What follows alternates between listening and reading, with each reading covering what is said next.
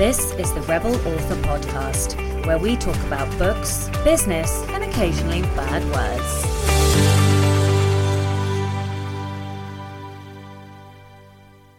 Hello, Rebels, and welcome to episode 64 of the Rebel Author Podcast. Today, I'll be talking to David J. Peterson. I was super excited for this interview because David is a master of conlang, or constructed language. He has constructed languages for very, very big Hollywood productions such as The Game of Thrones, The Witcher, HBO's 100, I think it's called, and many, many more. So we have a fascinating discussion about what conlanging is, where to start constructing a language, how it works with fictional worlds, where the line is, and a whole heap more. A little different in terms of a topic today, but I wanted to make sure I was bringing you all kinds of interesting things to help you create better books. But first to last week's question, which was, what self-publishing question have you not been able to find an answer to? I posted this on Instagram and got a ton of questions, so thank you very much for all of those. I'll try and whip through some of the questions and answers. So the real Jack Adams said, which platform should I start on for self-publishing printed books? Great question.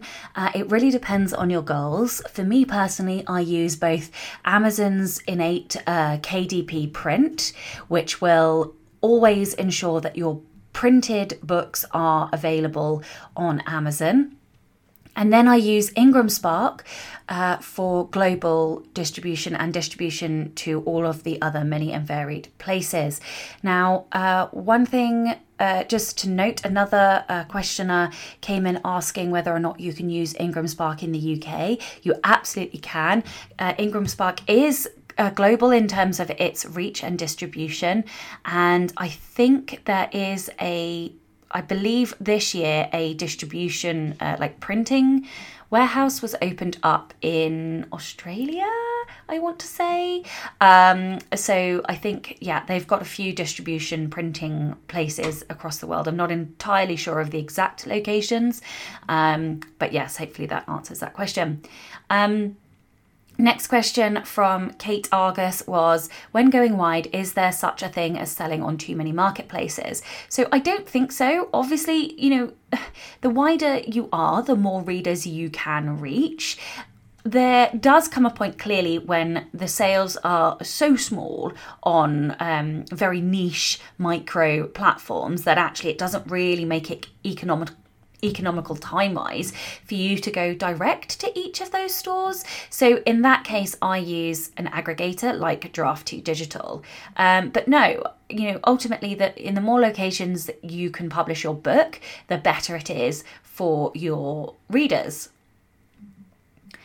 Another question was around formatting, and if you don't have Vellum and you don't have a Mac, how can you format your books? Well, you have a couple of options. The first one is you go and pay somebody to do the formatting, which if you don't have Vellum, more often than not is the easiest option. But if you can't afford to pay somebody to do it, then I recommend downloading one of the templates from places like Draft2 Digital or Readsy, or KDP has templates. You input all of your book, your information, your metadata, your front and back matter, and then you load it back up and it will spit out the formats that you need for uploading.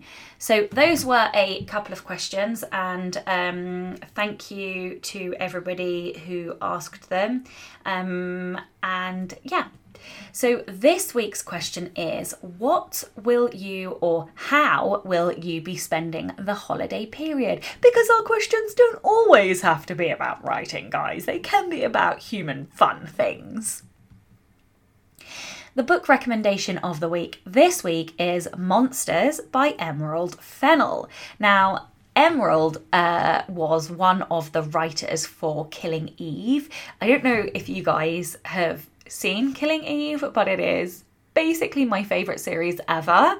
It is deeply fascinating. The main villain, antagonist, Villanelle, is just the most wonderful depiction of a villain I think I have ever had the pleasure of watching. And I might even go as far as to say she's my favourite villain. Anyway, this is not about killing Eve. This is about the book Monsters by Emerald Fennell.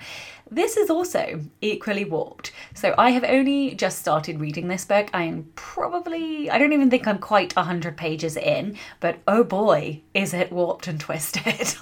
It is delightfully evil. So it's this strange concoction of a middle grade book, absolutely for adults. It is not appropriate for kids in any way, shape or form. And so the protagonist is like a 12-year-old girl who is fascinated by all things gruesome, murder, darkness, and there's a murder in this tiny little village, and the girl starts to investigate it with this visitor friend who is equally twisted. Both of the kids will probably end up being some kind of serial killer or Sherlock Holmes, one or the other. But yes, it is fantastic. It is very voicey, very unique voice, and it's just an interesting, quirky, dark, morbid read. So yeah, if you and it's the kind of humour where it's wildly inappropriate, and so, you know, if you laughed in public, people would probably judge you. But I'm not going to judge you because I have a dark sense of humour. So yes, I highly recommend it. I will put links in the show notes. So in personal update then, the school, so obviously, you know, my son was off school because we were isolating and quarantining. And then the school had told me that he could return on the 7th. So when I rocked up to school with him, I left him there dutifully on the 7th as requested, got back home, got a phone call from the school, turn around, you are not meant to be back until the 14th. So I was mighty cross that the school had got it wrong because I had booked appointments and meetings and all kinds of stuff this week. So anyway, we were back to quarantining, and so I did not get what I wanted done this week, but it's okay, it's fine. We're all alive, we're all healthy, you know, there's only so much complaining I can do. I don't want to do any more complaining. So my wife kindly took a day off work this week, which helped me, and I basically got to 3 o'clock and had smashed out so much work that I was absolutely fucked. I couldn't carry on anyway. But yeah, so I'm in a strange place where I've done most of the freelance work and jobs that I needed to do before Christmas. So I'm now at the point where I could just stop if I wanted to. I don't want to because I like working. I will rest obviously for Christmas. And I've also got this weird thing where I don't know how to describe it. I guess it's like overwhelm, except it's not really overwhelm. I'll get to the point, Sasha, for God's sake. Right. Basically, I have too many open projects. So I'm working on a course, I'm working on side characters, I've got two fiction books I'm editing. And having those 4 giant projects open at the same time means that instead of just getting one project done to completion, I'm flitting between all of them, forgetting where I was. It's taking me forever to get focused and narrow in and just like delivering on the project. So basically what I need to do, I think, is decide the order in which I'm going to tackle these projects and just take 2 off my plate and just get 2 done, it's really difficult when, because of the place each of these projects are in and me not having any silence or uninterrupted time during the day at the moment because of the homeschooling, I'm just unable to focus on anything. I'm like, normally I can, and I just haven't been able to this last week. So anyway, yes, I'm rambling. And I don't know how much I'm even going to be able to get done before Christmas now, but I'm hoping I can at least get something done. I don't know, maybe I just need to quit until January and try again. No, I'm not going to do that. Who am I kidding? Of course I'm not going to fucking do that. I need to get something done. So yes, and here endeth Saoirse Black's ramble on where she is right now that you probably didn't need to hear. Oh well, moving on very rapidly. Alrighty, Rebel of the Week this week is Ian Worrell. Ian says, in grade school, at the end of every year for music class, we had to do a lip sync to a song. In grade 4, when I was 9 years old, while everyone else in the class did bands like Cool and The Gang and Chilliwack, a friend and I did Run to the Hills by Iron Maiden. It was the first time for a lot of them to be introduced to heavy metal music. It freaked some people out, and in the song there's a line, we gave him hell. A couple of girls in the back were laughing at the use of the word hell. This was back in 1982, where that could get you in big trouble. I love that you did that. I think that is absolutely awesome, and I can just imagine the absolute horror on your teacher's face. Oh, I do so love when people are naughty and rebellious and do the thing that's unexpected. If you would like to be a Rebel of the Week, please do send in your story. And really, please do, because we are running low on rebellions again. But it can be any kind of rebellion, big, small, or something in between. You can email your Rebel story to rebelauthorpodcast@gmail.com, or you can tweet me at rebelauthorpod. One new patron this week, a big, huge thank you to Chris Kane. Chris is the host of the Right Away podcast, and I was on said podcast a few weeks ago, so do go and check that out. But to all my patrons, old and new alike, you guys are fucking awesome. You help me to keep the podcast running, and you give me squishy warm feelings, guys. I have just posted a... what is it? It's a post, Sasha. It's a post. I posted a post that tells you some of the upcoming interviews and gives you the opportunity to ask questions if you would like to. And I will be posting something else extra for you before the end of the month. So yeah, if you would like to get early access to all of the episodes, you can do so by visiting patreon.com/Sasha Black, and you can support from as little as $2 a month. All right, let's get on with the show. Hello and welcome to the Rebel Author podcast. Today I am joined by an extra special guest. I am joined by David Peterson. David is a language creator and author. He's created languages for shows like HBO's Game of Thrones, the CW's The 100, and Netflix's The Witcher, as well as movies such as Marvel's Doctor Strange and Legendary's Dune. He is the author of The Art of Language Invention and the co-host of the YouTube series Langtime Studio. Welcome. Oh, thanks for having me. Happy to be here. Oh, I am so thrilled that you agreed to come on the show. It was one of my patrons, so thank you very much to Bear, who asked and requested for me to bring you on the show to talk about conlangs. And also because I have fallen into a well of researching, and I have your book, and I've been listening to the audiobook as well, and I've been on your Langtime Studio on YouTube, so I just, so fascinated to have found a new topic that I'm so interested in. So thank you. Before we get into the meat of the interview, can you tell everyone a little bit more about you and your writing journey, and specifically your conlang journey as well, and how you got to where you are today? Oh boy. You want the long version or the short version? The interesting version. Give me whichever one you like. Well, when I got to college, I went to college at UC Berkeley in 1999. I was very interested in learning language. It's something that I'd had no interest in at all until really the year prior, when I just went from no interest to very interest overnight, literally. And so I started studying a bunch of languages, as many as I could, to fill up my spare units. I went to college with the intent to be an English major, with the ultimate goal of teaching English at the high school level and then writing fiction during the downtime. But, with one major that leaves you with a bunch of empty credits. And so I thought, well, what better thing to do than to learn as many languages as possible? And there were so many on offer at Berkeley. So my first year, I took 2 semesters of Arabic and a semester of Russian and a semester of Esperanto, which was a student taught class. Esperanto is a language that was created in the 19th century. It was the first time I'd ever heard of anybody inventing a language. I'd never imagined that such a thing could be done before then. The next semester, I took French, and then I also took an introductory linguistics course.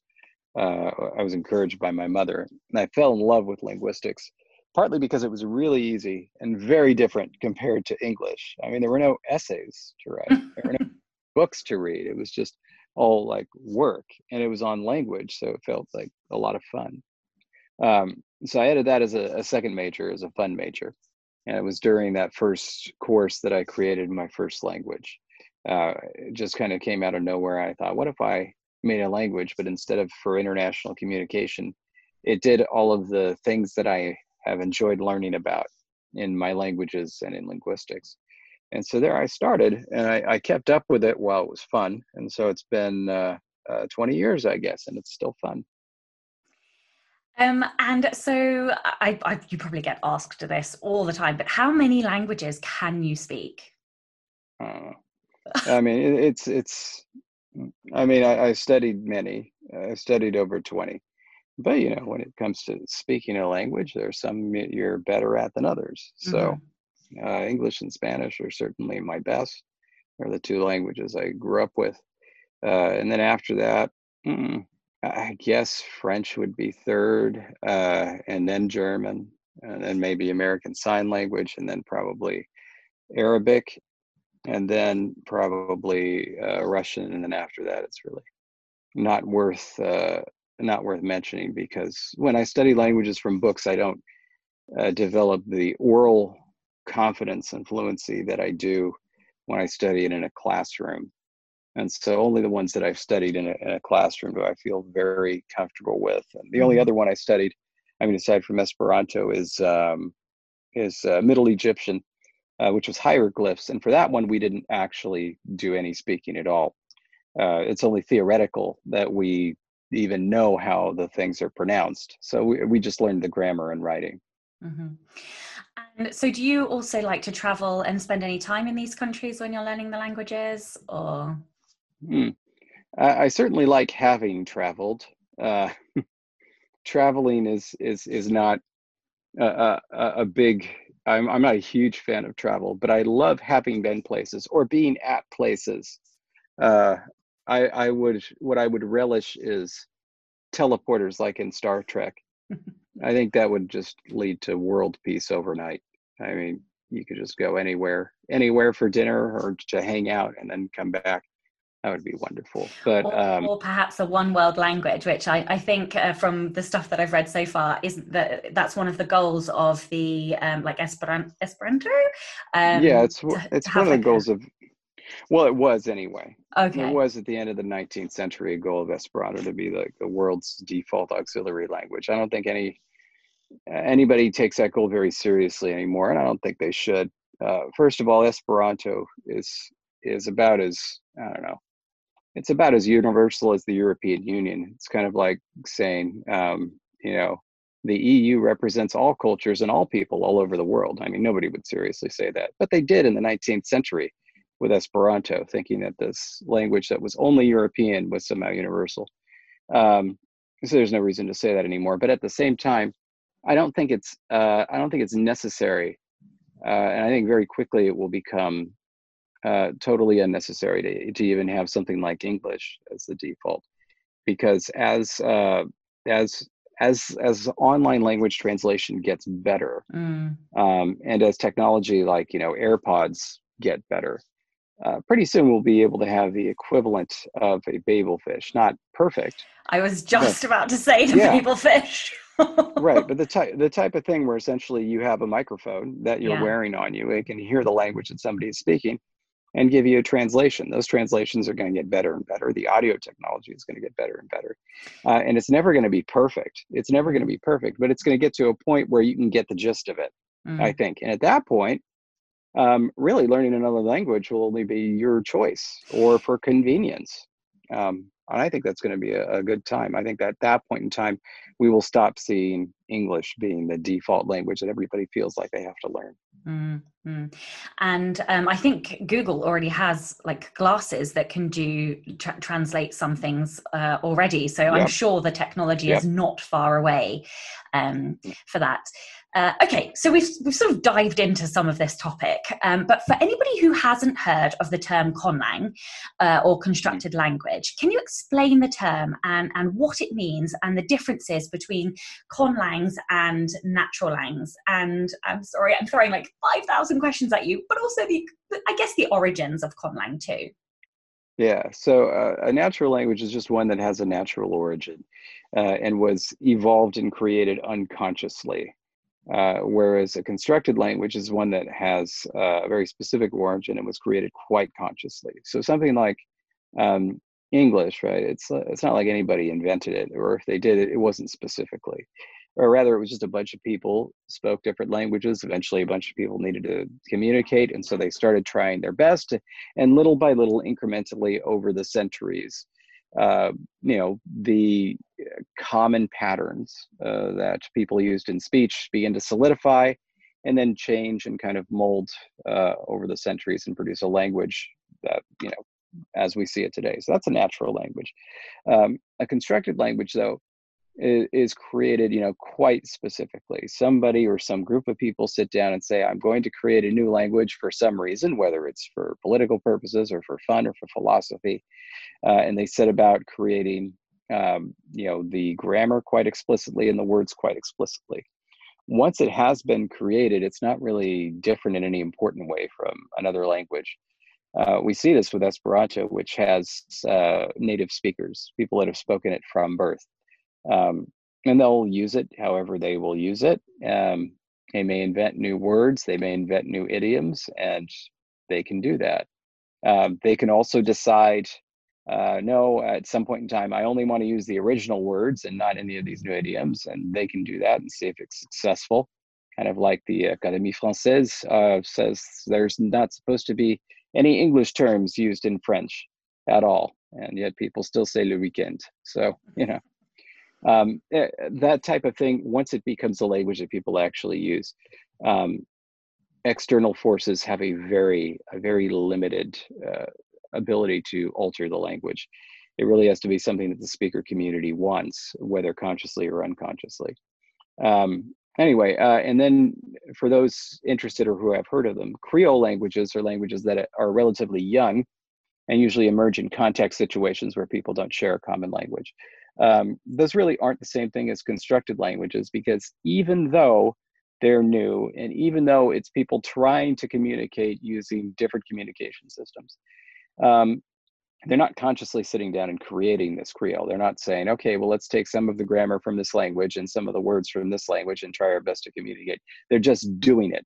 It's still quite an unconscious thing. And especially as Creoles evolve and become the first language of many speakers, it's totally and completely unconscious. And so really calling something like a natural language versus a Creole versus a constructed language, all you're really doing is saying, this is how the thing started out. And that might make it different in certain ways. But once it gets picked up, there's really no difference. It's just a language. And do you have an example of, I guess, the three, just to Oh, put it right. into Yeah. context? So yeah, natural language English, a very, one of the biggest Creoles that we have is Tok Pisin, which is spoken over in Papua New Guinea and all over that area, which is an English lexifier Creole language, where you can look it up and a lot of the words come from English, but the grammar will be totally incomprehensible. Mm-hmm. And then an example of a constructed language would be something like any of Tolkien's language. Tolkien's languages like Quenya or Sindarin. Amazing. Okay, so let's say somebody is interested in creating their own conlang. Where on earth do they start? Well, of course, you can start anywhere. Lots of us, especially in the 20th century, began creating languages simply because we had the idea. So it wasn't necessarily the case that they even heard of somebody else constructing a language first. That has become less and less likely. I think since really Avatar, and every year since then, I think constructed languages have become more and more mainstream. So it's much rarer to find somebody now who has created a language who'd never heard of anybody that had created a language before. The way most of us learned was by finding other people online who created languages and joining a community, one or several others, especially in the late 90s and the early 2000s. And just, learning piecemeal from others. You can still do that, and there are a number of communities. There's the oldest community is still the Conlang listserv, which is an email-based listserv. There's still the Zampus bulletin board, which is a bulletin board style thing. If you're familiar with early 2000s web tech, that there's also communities on Reddit, our Conlangs, and community on Facebook, Constructed Languages Facebook group. So there are communities everywhere. I also have written a book called The Art of Language Invention, which at least theoretically should take you from knowing nothing about linguistics or language creation to being able to create your own language. But even so, there's no teacher-like experience. So you really got to get in there, and give it your best shot. Have some fun with it. Your first language is probably not going to be your best language, but if you keep revising it, it may end up being. Mm-hmm. Yeah, I just your book will be the book of the week as well. I'm about 60 odd pages in, and I'm also listening to the audiobook at the same time because getting the pronunciation is I'm always very nervous about that, and so I'm listening to it as well. You rated it as well, didn't you? Yeah, I did. Yeah. And I think that it's one of those few books where you kind of want both. You want to be able to Yeah. look at it and hear it. It's kind of Absolutely. fun. Yeah. So I recommend, if you are going to read the book, also buy the audiobook or get yourself an Audible subscription or Find a Way or whatever. And grab the audiobook as well, because the two are really helping solidify everything, because it's a lot to take in. I've known about this for literally a week, and so it is a lot, but it is so interesting. So yeah, get both. Okay, so what are the overarching steps you should take to create a conlang? Well, the first thing and the most important thing that cannot be overlooked is that you have to decide exactly what purpose this language is going to fulfill. So, for example, if you don't make that decision and you don't make it very clear, you end up with something like the first language I ever created, where I was creating my first language. So first I was doing it for fun. But then periodically I would do things because I thought they were linguistically appropriate. And then I also thought maybe there could be people who spoke this language and I was going to write literature in it. And then I also thought I would make it really easy to learn so that other people could use it. And many of these goals are mutually exclusive. So, I mean, it's very hard to make something easy to learn, while at the same time throwing in all of these cool things you hear about in linguistics from other languages.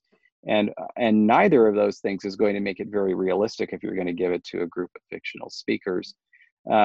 And then the very last test, the ultimate test, is that at a certain point, I didn't even like the language anymore because I was doing things with it that I didn't enjoy, but I thought I should for one reason or another, either to make it easy to learn or to make it more linguistically accurate. And so ultimately, when it failed that test, it was a language with absolutely no purpose at all. So it's very, very important to decide that at the outset. Is this going to be a language that you want to use in your daily life, right? Just around the house, just because it'll be fun.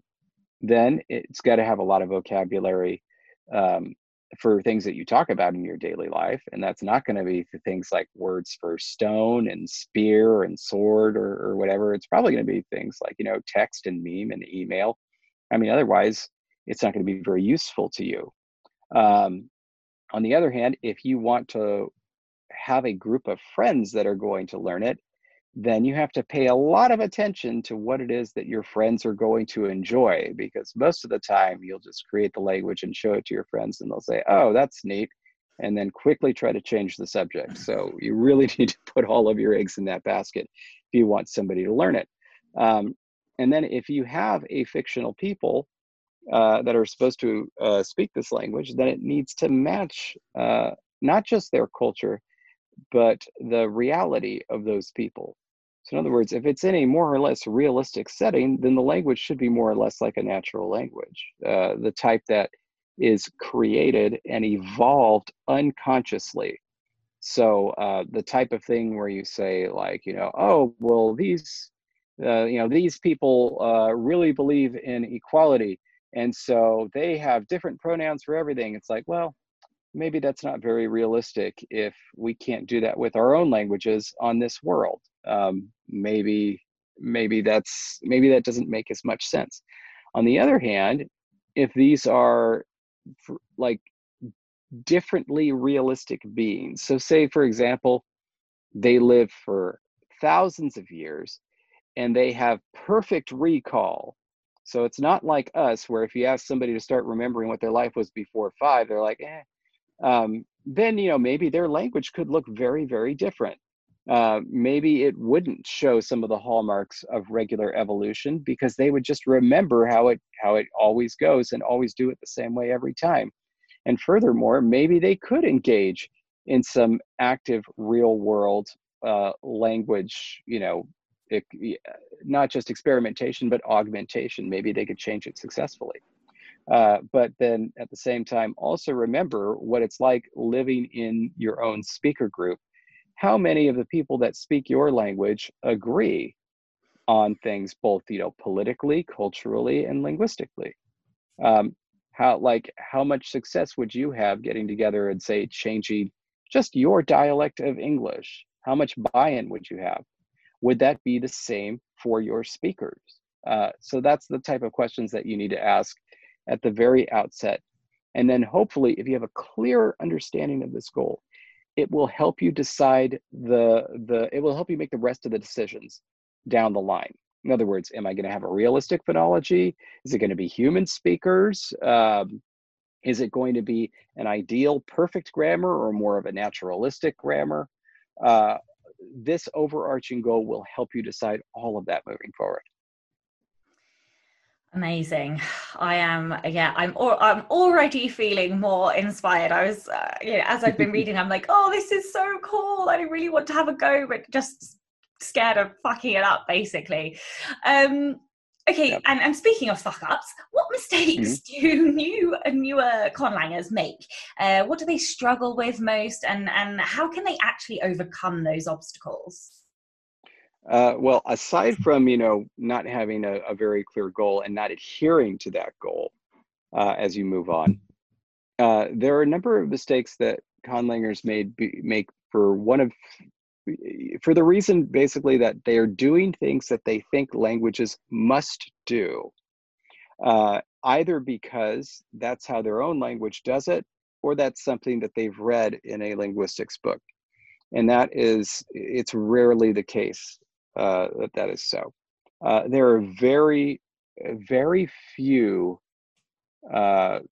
detail level phenomena that are true for all languages. Like if you ask for all the languages on Earth, what are some commonalities? They're really basic. Like there is generally going to be a distinction between nouns and verbs. But I mean, once you get into something like, well, they probably all have a past and a present tense. No, not so. I mean, any of those types of questions where you say, well, this verb probably does this. No, probably not. It's like, well, everybody probably has a verb for eat. No. Some, in fact, have not only different words for eat, but some sort of more basic word that just means ingest, and it works for both eating and drinking, and they don't have a specific word. So every single one of those questions, for the most part, the answer is there is no way that it must be done.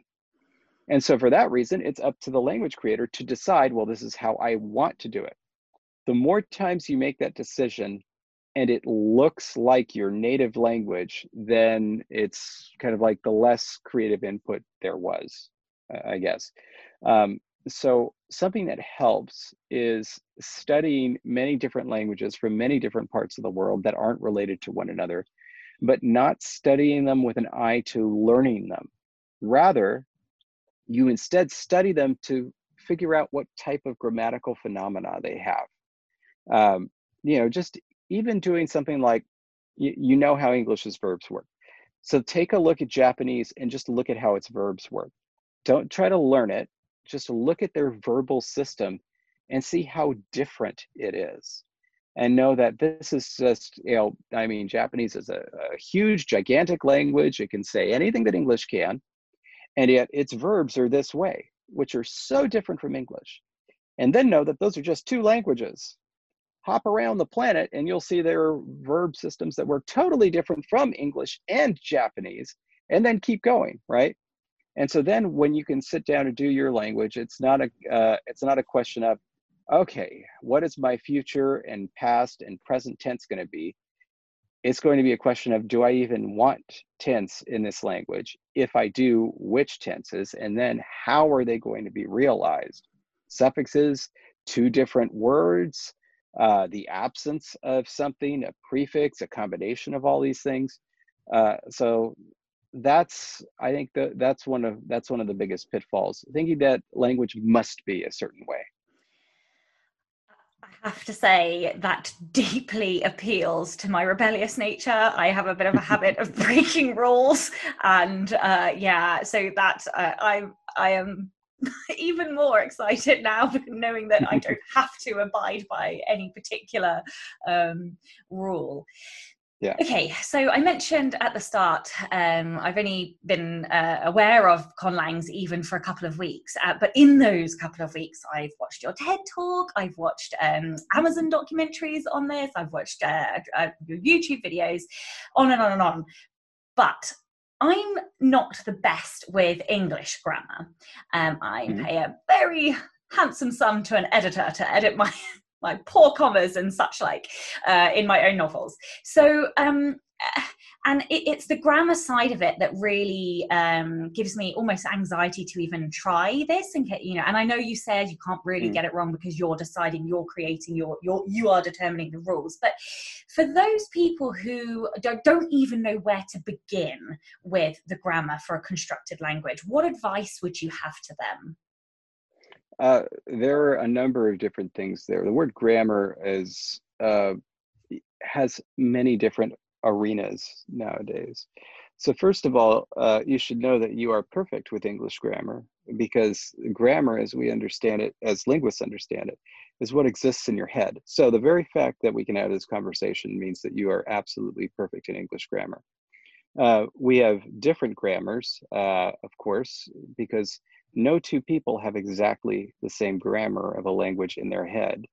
Like, not even, me and my sister, or me and my mother, both grew up speaking English in roughly the same area, had very similar lives, and yet our grammars are slightly different. And then, of course, our two grammars will be even more different because, of course, we grew up in two very different regions, not just in terms of accent, but in terms of grammar. Like, one of the things that this is an aside, but I hate articles, words like the and I hate learning languages that have them, and I hate creating languages that have them, because articles, even though they're so simple, they never, ever, ever work the same. Not even like in two similar languages, not even in the same language. So, for example, if here in America I have an injury, I go to the hospital, whereas in England, you go To A&E? how would you say? What? Well, no, but like, how would you say if you needed a hospital, you would say, I went to. The hospital? I'm not. The Really? doctors? Wow, You yeah. you say you go to the hospital?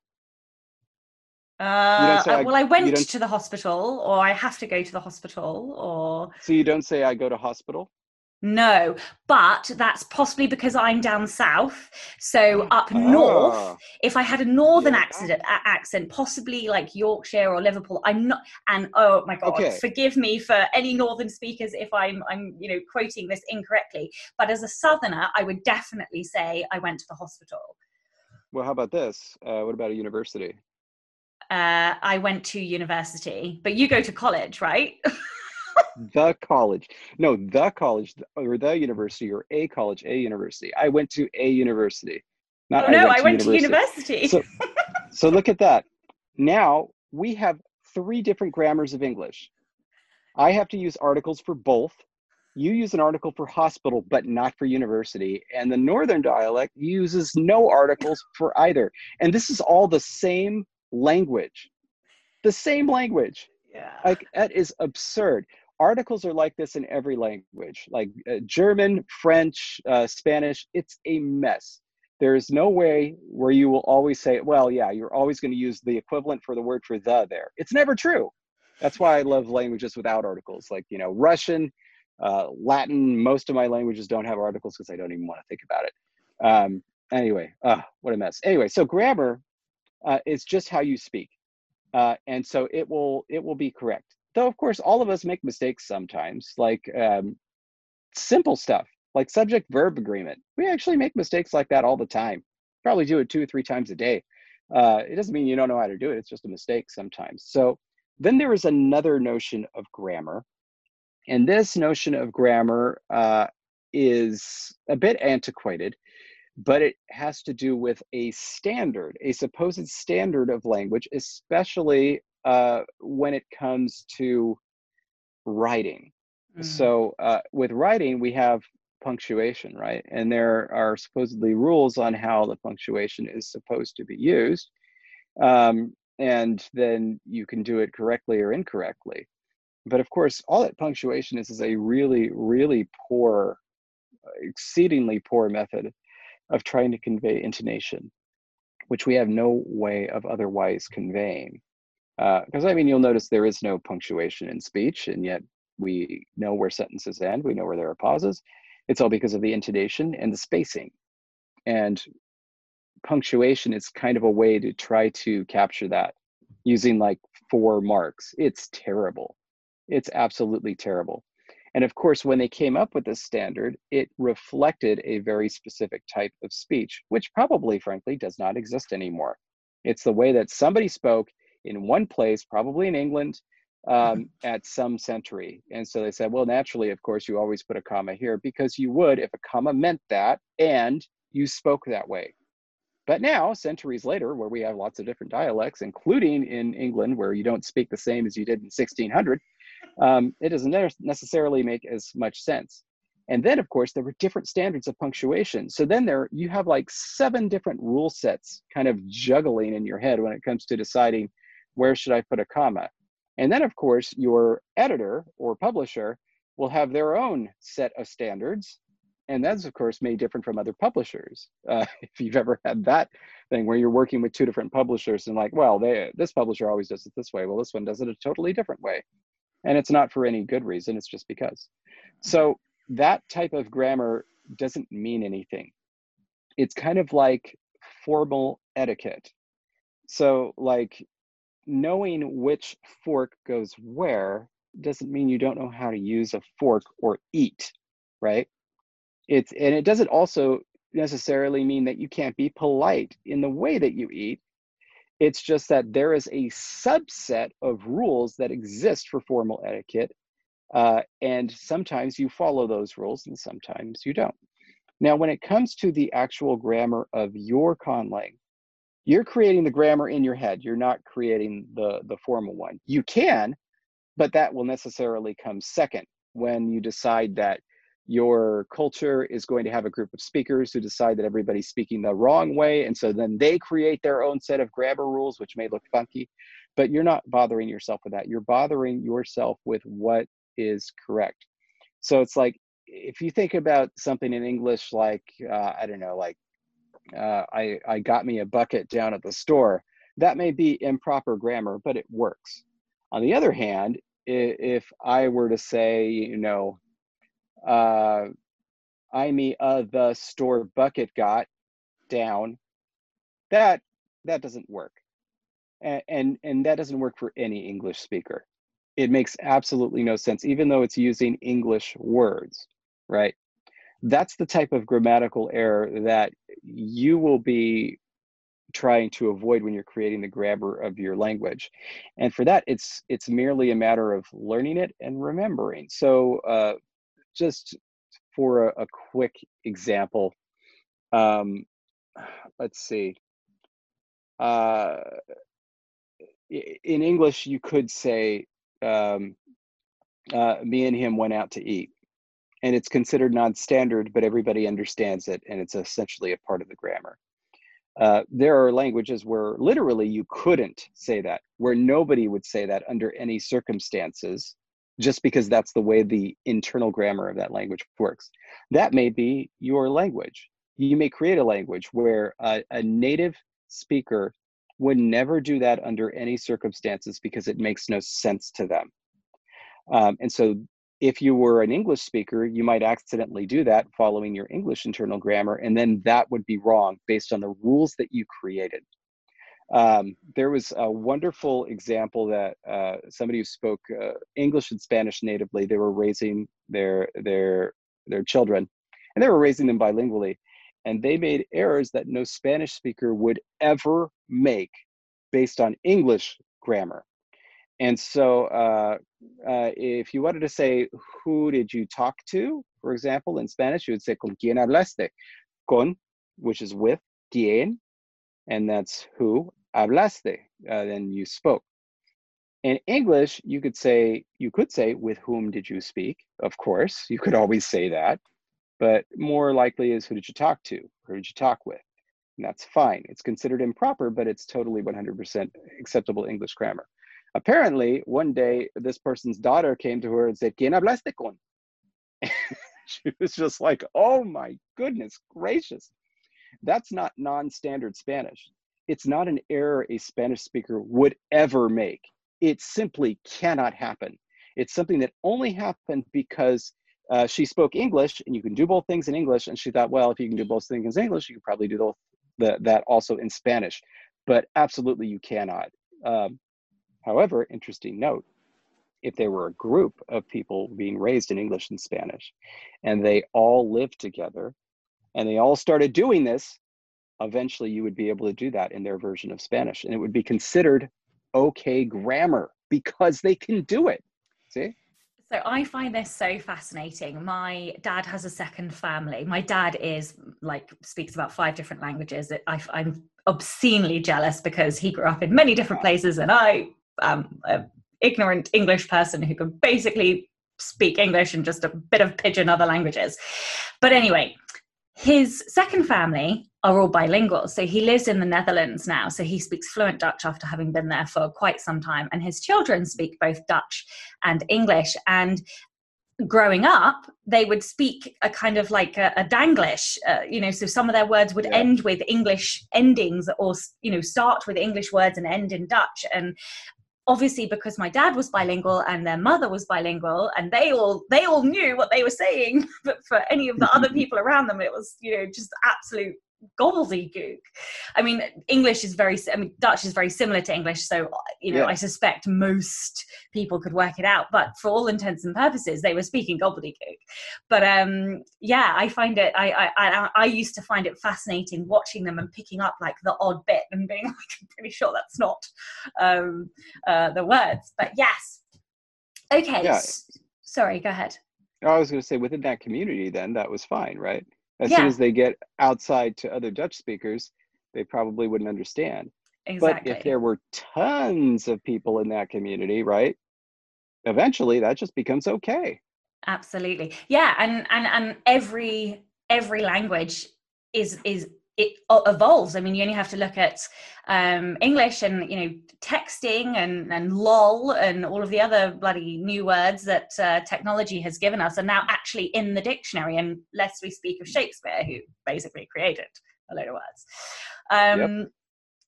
Okay, so a lot of my listeners will be writers and writers of fiction. So how can a conlang add value or enhance a story or fictional world? But I suppose deeper than that, like, where is the line? How much needs to be created for a story? And how far should they go in order to create this for their novel? It really depends on the type of book that you're writing, how appropriate it is.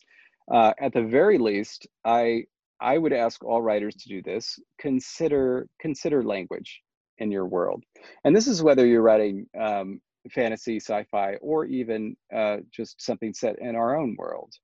Um, just consider it. Consider language. Consider language in your setting.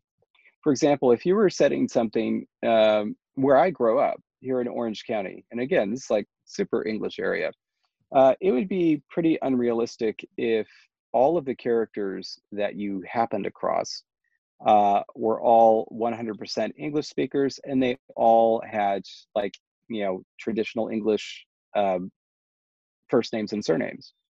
Rather, it should be like 30% should be like that.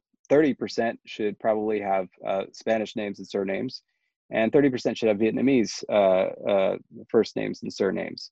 And then with the rest, kind of a mix of probably Korean, Chinese, Japanese, and from Tagalog in that order.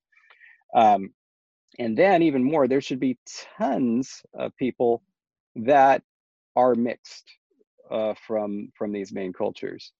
And furthermore, a lot of people in this area, whatever language they grew up with, will have very either passive fluency or familiarity with a lot of Spanish terminology and some Vietnamese terminology.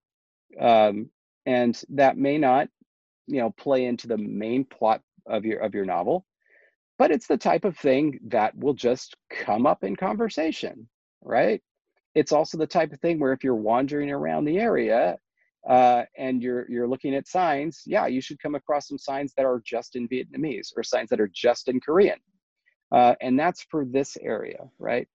So then, looking at your area, if it's somewhere in the real world, you don't necessarily need to spend time there, but do some research. Go onto Google Maps. This is the best part, and do the street view, and just go around and take a look at the signage. How much of it is in one language, how much of it is in another language. That'll give you an idea of what the makeup of the area is. And then when you're creating your own world, um, the thing that I really want to caution against is saying, here is the big kingdom where everybody speaks one language that I'm going to represent as English. And here is the smaller other one over here that may be bad guys or noble savages, and they speak the only other language on this planet, and that's it. There's just the two languages. Um, there is going to be a lot more diversity in your world. And that doesn't mean that you have to sit there and create 6,000 languages. What it means is that you should acknowledge it, that there are going to be, if there's a big metropolis, there's probably going to be lots of different people from lots of different areas that have lots of different naming traditions and cultures and backgrounds. If you're right in a very small little town that's up in the mountains, yeah, maybe every single person knows every single other person there and they all have the same background and upbringing. Sure. Just, try to think about at least what we have seen in our world, especially if you have humans and the way that humans do human stuff. Try to make it reflect that diversity that you see. When it comes to having language as a crucial plot point in your novel, and this is especially for a novel, not for like a television show or a movie, it nevertheless remains the case that your novel is going to be primarily written in one language for your for your readers. So if you're an English speaker, it's going to be written in English. And then if it gets translated into some other language, that English is going to be translated into one other specific language. It's, the conceit of the language of narration, whatever language is, really being spoken. So then the question becomes, how is language going to play a role and how important is it going to be?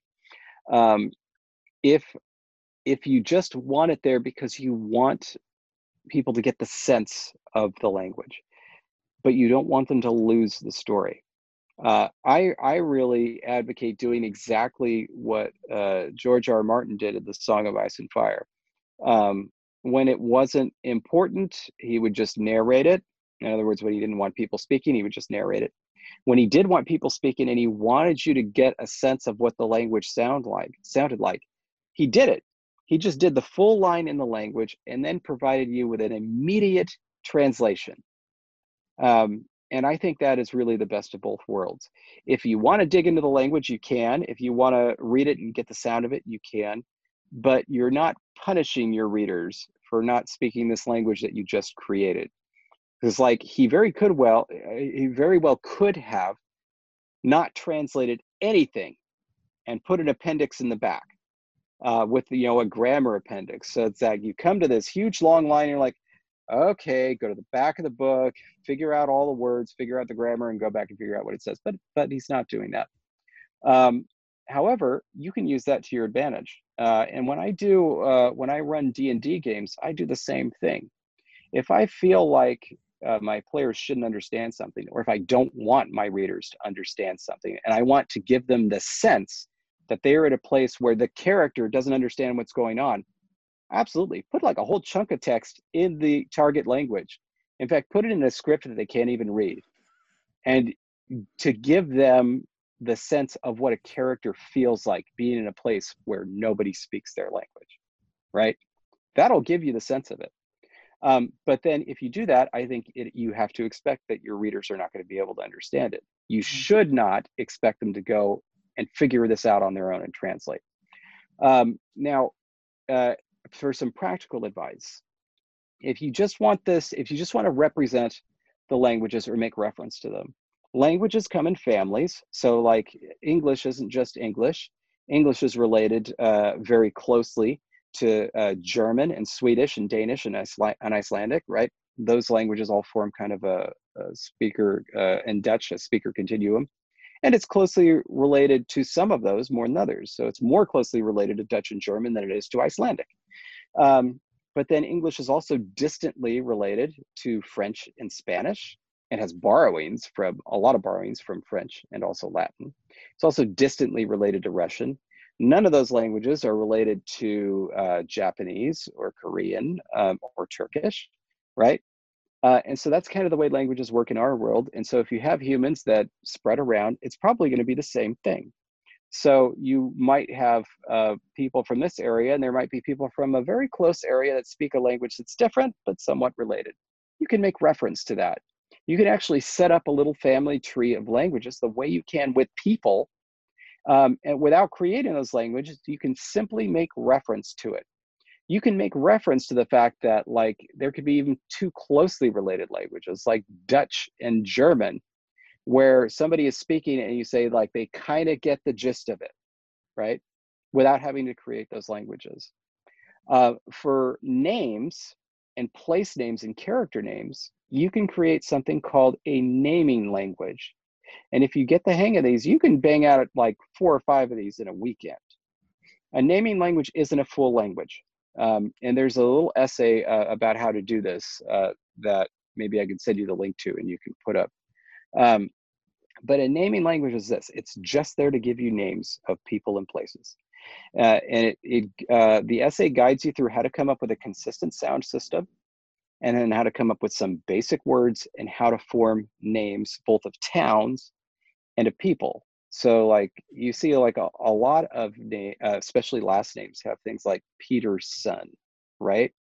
And then Thompson, Sampson, so on. There are lots of names like that throughout languages, and sometimes it'll actually be son or daughter. In Icelandic, you have both. You have like, what's a good, Nilsson, because Niles Saga, yeah, so Nilsson, but Nilsdóttir could be the same. You could have that in your language or not. Your last name, Black, a lot of last names come from very common qualities. So you have Black as a last name, you have Green, you have Good, and then also combinations. So like Goodman is a last name, pretty obvious where that comes from. You can do the same thing with a naming language and just create these little bits of language with some very elementary grammar decisions. Decisions like, does the adjective come first or second? That's it, right? And then here are some adjectives, here are some nouns, put them together, and suddenly you have consistent naming traditions for a whole group of people. And like, again, once you get good at this, you can do one in like a few hours. If you want to go beyond that, of course, yeah, there's a whole bunch of resources for creating your own language. If you feel like that's not for you, you can hire a language creator and work with them. There's a website called jobs.conlang.org where you can go and post a job and work with a language creator and tell them, this is what I want, this is how many languages I want, and this is approximately what I want them to sound or feel like. And they'll work with you to create those languages, and probably create a bunch of names for you too. Anyway, a lot of options out there for you. And I really encourage authors to do this, especially science fiction and fantasy authors, because in terms of, if you think about how many science fiction and fantasy books there are per year, compared to how many science fiction and fantasy television shows there are, it would be so much easier for a language creator to get a job for a book than it would be for a television show or a movie. And yet at the same time, TV shows and movies are almost allergic to original content. They like to adapt stuff.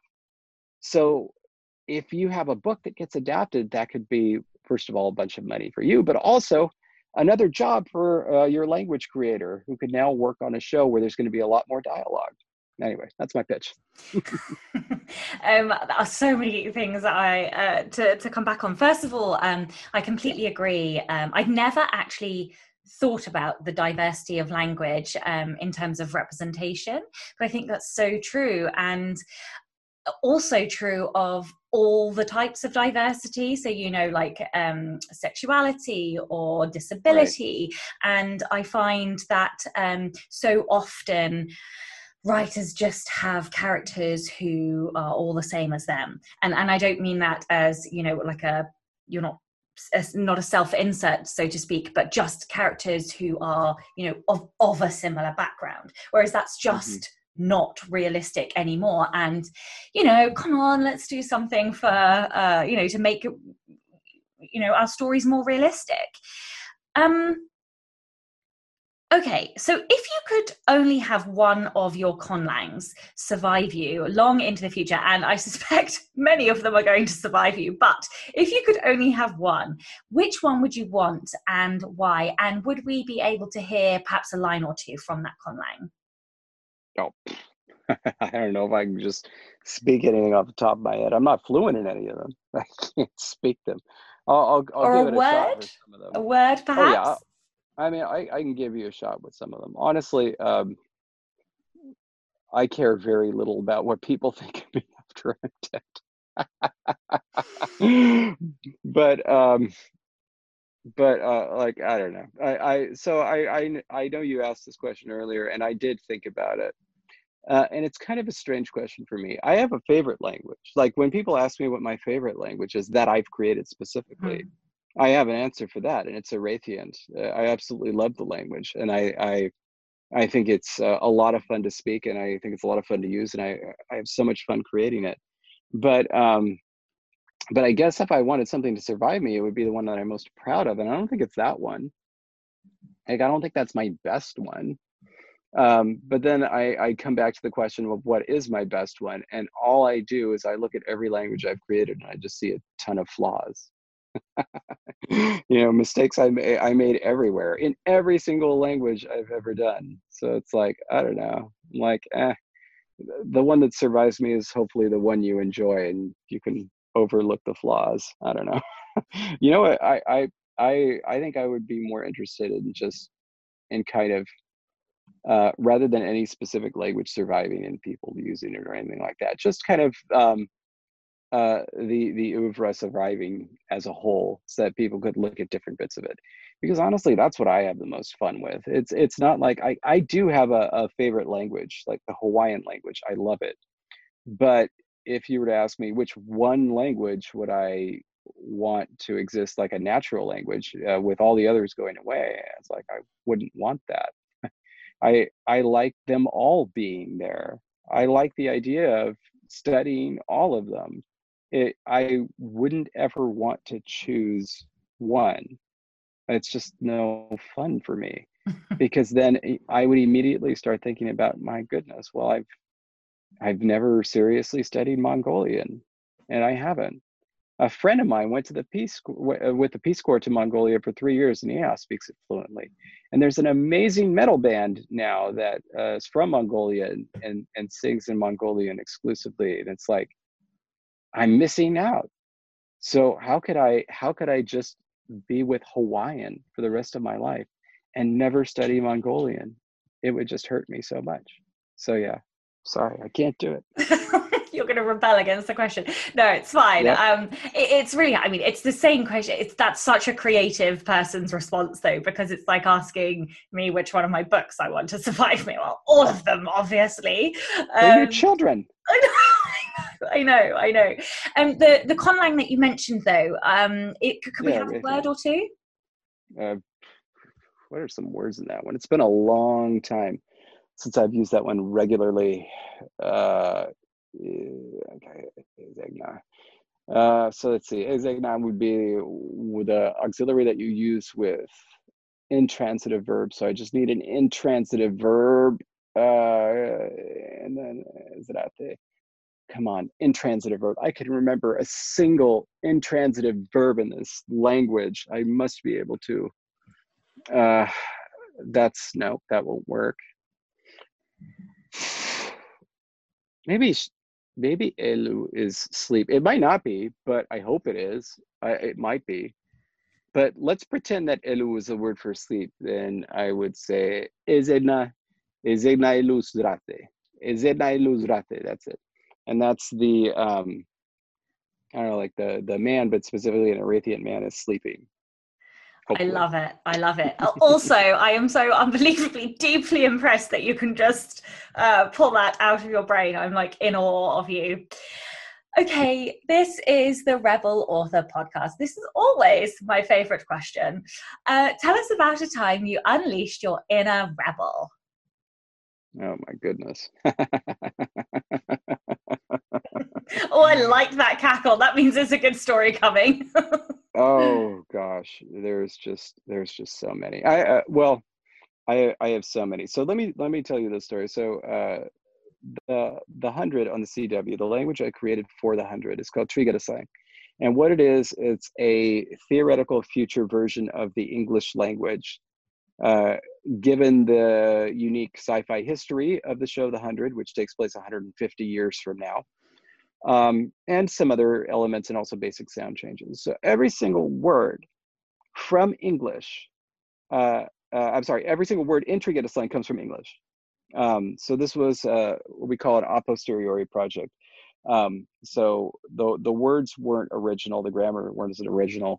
What was original was the sound changes that I applied and the grammatical and semantic changes I supplied to create a new future language from English. So consequently, there are a lot of words that have changed meaning over the centuries. So like the word for tunnel now is subway, which comes from subway, and it's spoken a little differently.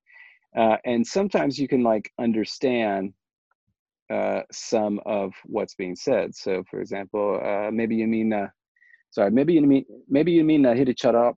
No, say maybe you mean hit each other up, not a time, which means may we meet again. So maybe from maybe, you me, from you and me. Na comes from gonna, so it's a future. Hit is just hit, and chora is from each other, and then up. So hit up. That's All right, and wicked. then not a time, right? So maybe you need me to hit chora up, not a time. Okay, so a few seasons back, we needed a word for idiot or somebody that was really stupid. And I was communicating with the script coordinator at the time, and this was in, I want to say May or June of 2016.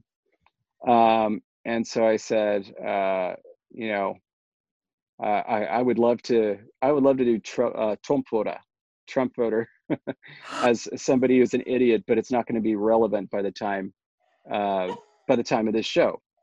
Because I thought back in June of 2016, obviously Trump was going to lose in a landslide. And so consequently, he wouldn't be relevant 150 years from now. Nobody would remember. And so he wouldn't, Trump photo wouldn't mean anything. And so I skipped that. Then, of course, November 2016 happens. I was like, damn, I really should have done that, but I really absolutely, in my heart of heart, believed there was absolutely no way he could win, so it just wouldn't be relevant. But nevertheless, I I allowed that to come back. So I needed to translate at some point in time in a future season that is an outrageous lie or something like that, and so it became it's Trumpen load. So load was lie and Trumpen is like egregious. And then I was able to bring it back in the episode that aired 2 days ago.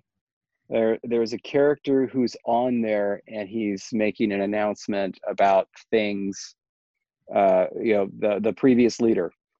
And one of the lines he says is, "You have been lied to," which comes out as, "Y'all done get Trump up," because the word for lie is now Trump.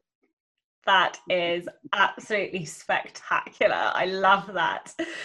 Oh, and I'm going to tell you one more. This is totally different, but one more, because this was again in the summer of 2016.